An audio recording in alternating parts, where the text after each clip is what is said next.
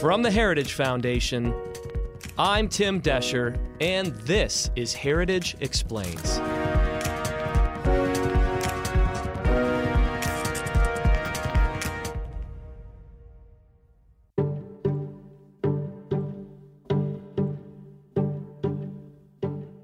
We all remember seeing trains rolling through Russia with tanks, armored vehicles, and weapons loaded on them.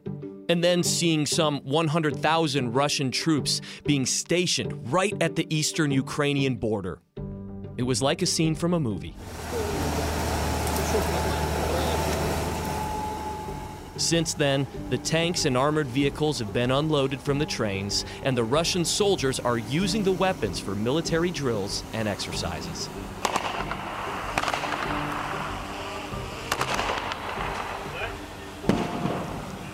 A lot's happened, and the narrative is still the same. Will Russia invade Ukraine? A military standoff and a diplomatic deadlock. Almost 2 months since Russia began mustering troops on the Ukrainian border, the situation remains as tense as ever. With negotiations stalling between Russia and the West, the Pentagon has placed 8,500 troops on high alert in case NATO decides to deploy. These troops are ready to support NATO states surrounding Ukraine. But is asking the question of whether or not Russia invades Ukraine really the question to ask? Perhaps we should instead be looking at the Biden administration and their weak posture on the world stage and how Putin is taking advantage of it. To demonstrate, here's an awkward exchange between Savannah Guthrie and Vice President Kamala Harris on the Today Show. On the subject of Ukraine, I will tell you that the president has been very clear, and we as the United States are very clear. If Putin takes aggressive action, we are prepared to levy serious and severe costs, period. Is less than clear because 30 minutes after the news conference, the White House press secretary had to actually clarify the president's remarks. Savannah, I'm being clear with you right now. Yes, okay. And so if you're interested, I'll continue to be clear. We are clear and have been clear for quite some time that our first approach and priority and preference is that these issues could be resolved diplomatically. We have also been clear and continue to be clear that if Russia takes aggressive action, it will be met with severe costs. Yeah, clarity is not the word I'd use to describe this.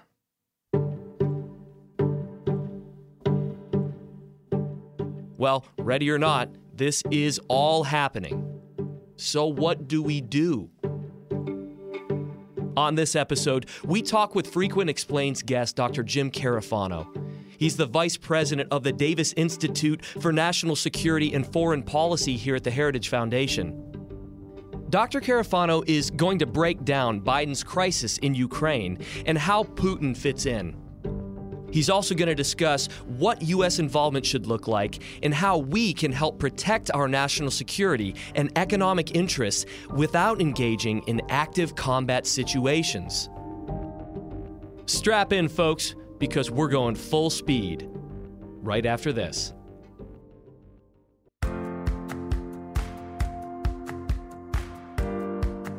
Tired of hoax stories? Fed up with toxic partisan coverage? There is a better option. The Daily Signal delivers news that matters to you on culture, politics, and current events.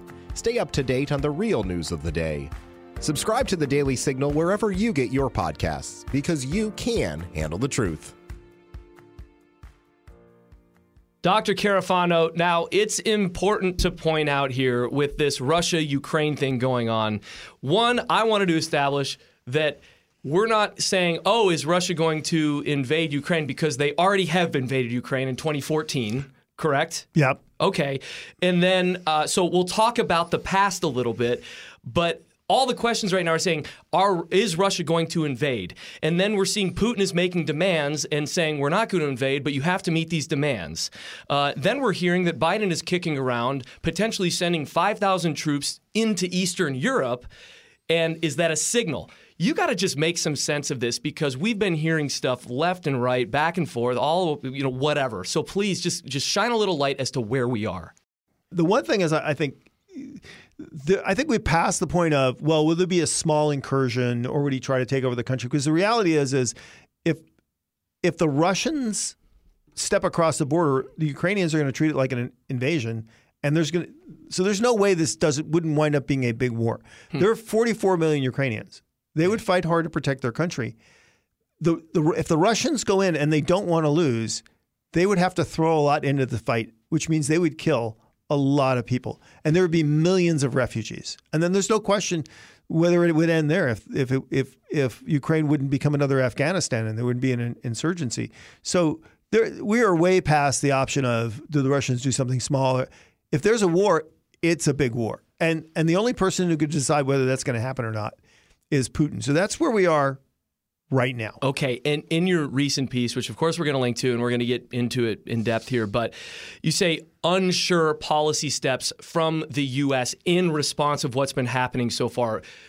I hate the term unpack it, but please unpack that a little bit. Well, the fundamental problem with the U.S. policy from the beginning of this crisis has been the Biden team went in with the mindset of, how do we de-escalate the situation, right? So they led with a diplomatic solution. And therefore, because they wanted to be diplomatic, they refrained from doing anything else. What does diplomatic solution look like? Talking, negotiating, what do you need? What do you want? What do you need? What's going on here? But the problem with that is it was stupid, because Putin created the crisis. Right. I mean, he escalated. Right. So the notion of de-escalation is something you do when you have two parties and you're trying to separate them. The Ukrainians weren't picking a fight here. So the premise of the U.S. policy was bad to begin with. And so what they weren't doing, which are any of the things that would actually deter the Russians. And so it's now only as diplomacy has failed, which was incredibly predictable, that the U.S. is starting to kind of do the things that might actually deter Russian activity, like providing supplies to the Ukrainians. Arguably, these are the things that we should have done at the front end. Right. And so the question now is how does Putin respond to the fact that we're actually not going to meet his demands, right, and we're actually going to support the Ukrainians? So this gets to this issue about U.S. troops. So we will not respond to Putin's demands the way he wants us to. Well, I think that's pretty clear. I mean, at least we assume that right now all the major claims like we're going to not have NATO enlargement or not have troops in that the U.S. is not going to accede to any of that. We think that. Now, who's to say that Biden won't get cold feet or do some kind of secret thing, or who's to say the Russians don't come out and we do something innocuous and they say, oh well, look, the Russians we got all our demands. So who knows what's going to happen on that front? But I think it's pretty clear at this point that the administration recognizes that the diplomatic angle is a dead end, and that they have to start doing serious things to deter the Russians. In your piece, and I thought that was really interesting, you said a wobbly response from Washington, D.C. One of those things was how we rolled out arms and ammunition. So I want to talk about the mechanics of what that should have looked like. How is that wobbly? Well, look, I can just see it in my brain from how they would do this. It's like, we can't arm the Ukrainians because that would be seen as an escalation, right? And we can't put troops on Eastern Europe because that would be seen. So in other words, the Russians would interpret that as an escalation. Well, it's like, dude, they've already escalated. Yeah. So this is self-defeating. Yeah. Kind of nonsense. This is. Yeah. There's a terrific film out now called, which is not historically accurate. It's called Munich, The Edge of War. It's based on a novel, so it's not even based on reality, but it's all about the Munich Agreement and Chamberlain. But, the British were sitting around and saying, well, we can't rearm because if we rearm, Hitler will see that as provocative. Right. It's like, well, what was Hitler doing? Yeah. And then Hitler was like arming to the teeth, and you're saying, well, we can't build. This was the big dispute of why Churchill was marginalized, because he wanted to rebuild the British Air Force, and they said, oh, we can't rebuild the British Air Force. The Germans will see that as a threat. Right. Yeah. So And I think it was also incredible too. That's a great point, by the way, bridging those two things. But you also say that the follow-up to that was the hashtag campaign "Stand with Ukraine," which of course is going to help a lot of stuff happen. I imagine. well, no, hashtag diplomacy. First of all, it's not a real thing, and Right. and to be rolling that out at the height of the crisis just makes you look feckless. I mean, you know, Blinken actually in an interview with Chuck Todd the other day said, when Chuck Todd asked me, he said, well, are the Russians really seriously doing diplomacy, or are they just playing for time? And Blinken says, well, they could be just playing for time. It's like, do you know what you just said? Literally, the entire U.S. strategy up until very recently has been all about diplomacy. Yeah. And you just acknowledge that it was all meaningless. Yeah. I mean, do you not hear what you're just saying? It's incredible. You know, the other day, the president of the United States said, well, it depends on what the Ukrainians do. If they invade a little, you know, and then the Blinken immediately came out and said exactly the opposite. He said, if one Russian soldier crosses the line, this is a big deal. Like, So we are at the devastating. height of a crisis. Yeah. Could you imagine the height of the Cuban Missile Crisis? Yeah. If the Secretary of State, Dean Rusk, came out and said, missiles in Cuba, not a big deal. I mean, come on. I mean, this is I would say embarrassing, but this is, at a crisis, it's never more important than to have consistent messaging. Well, it's funny you mentioned, you know, Putin has the move. Putin's got the next move here. He knows what he's going to do, and he's going to do it because he has a lot of the power. He's flexed his muscles. That's the thing. I read a report, I think it was out of British intelligence. I can't remember where it was from, but you've probably heard of it, saying that now Russia's going to reinstall a puppet as leader of Ukraine to get Zelensky out of there. Is that correct? So the British report was that there was a kind of a Russian plot to engineer a new government that would be sympathetic and pro-Russian. First of all, it's not very realistic. The pro-Russian party is like 5%. Yeah. So how they would take over the government, I don't. But on the other hand, I don't discount it, because Russians often do stuff like this, even though they know it has no chance of success, because they just know it roils things and makes things worse. So I don't discount the possibility that it's real, even though it may have been unrealistic, but that the plot was real. I wouldn't discount that. It is typical of the Russians to do a range of things to try to disorganize. They do cyber attacks. They do this political, fifth column stuff. So it's all possible. Go ahead. But it's all about, again, from the Russians' perspective, about, keeping everybody on edge, guessing what they're going to do. You make the case that the real benefactor of all this is China. And, you talk about how Germany doesn't want to give up their great trade relationship, sending their vehicles to China. They don't want to compromise that. And, of course, in every foreign policy thing that I have people sitting in here, of course, behind it, there's always the Chinese element. So please give us a little picture of what that looks like playing on here. Yeah, well, some people have said, well, China's the big enemy, therefore we need to do is make friends with Russia to deal with China. This is such a nonsense idea, because China and Russia have the exact same goals in Western Europe. They want Western Europe weak and divided. Yeah. They want the United States out. Russia's not going to help us fight China. I'm certainly this is like asking for help from Russia is like assisted suicide. So it's fanciful. People that say that it's not. It makes no sense even on its face, right? But the reason why China benefits from this is look what the Russians have done. They've divided Europe. They're distracting, and that's advantaged China. So so in a sense, the Russians are doing the Chinese work for them. Do you see, I'm just curious with the Chinese element, is there, I know that they have been meeting with Russia, and then they've been meeting with Iran. Right. And that's a scary thing when three nations like that get together. How does that play out here? Look, the reality is they really can't do much for each other. Okay. And they really don't trust each other. What they all have in common is they'd all like to see us be diminished. Yeah. So they're happy for the other parties to do things to diminish us. So that's really the foundation of the alliance. The way to split Russia and China is not to make friends with the Russians. It's actually to weaken the Russians, because the weaker Russia is, the less valuable it is as a partner for China. And actually, the more susceptible Russia is to Chinese moving into their territory.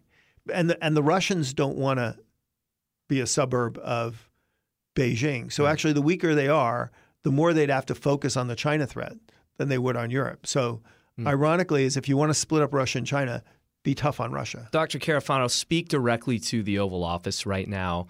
What is the best next step in dealing with this? Given everything that's happened now, we know it's been a debacle, but where do we go from here? I mean, they rapidly have to do the kind of things that would actually deter Russian aggression.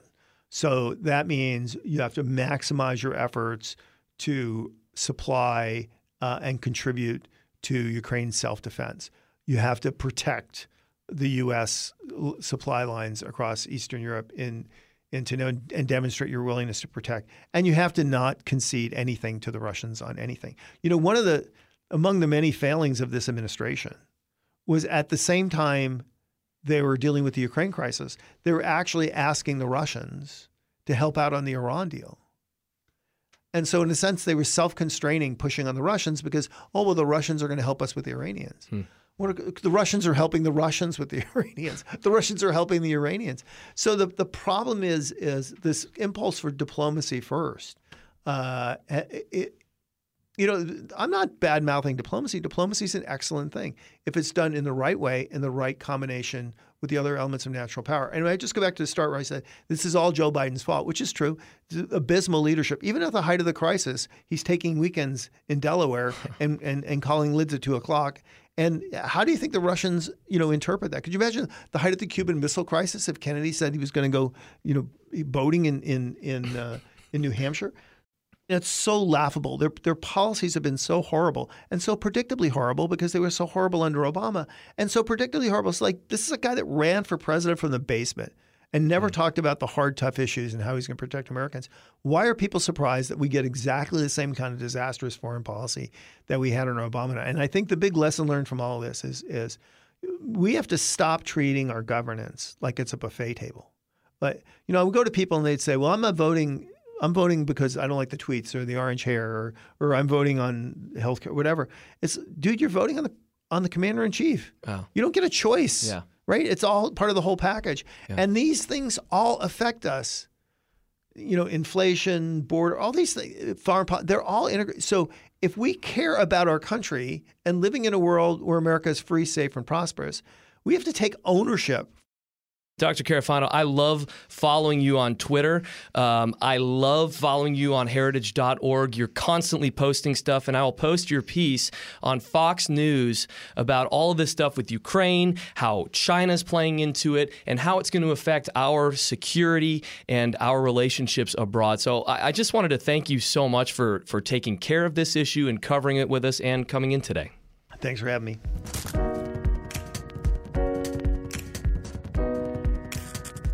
Man, I just love chatting with Dr. Carafano. He always brings it. And if you want more, head over to the show notes to see the resources that we link to that help build this episode.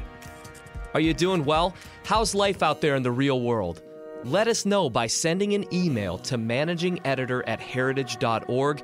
That's managingeditor@heritage.org. You can also leave us a comment wherever you listen. Also, we love it when you rate us 5 stars, so if you want to, please do that wherever you listen. Until next time, my friends, bye-bye.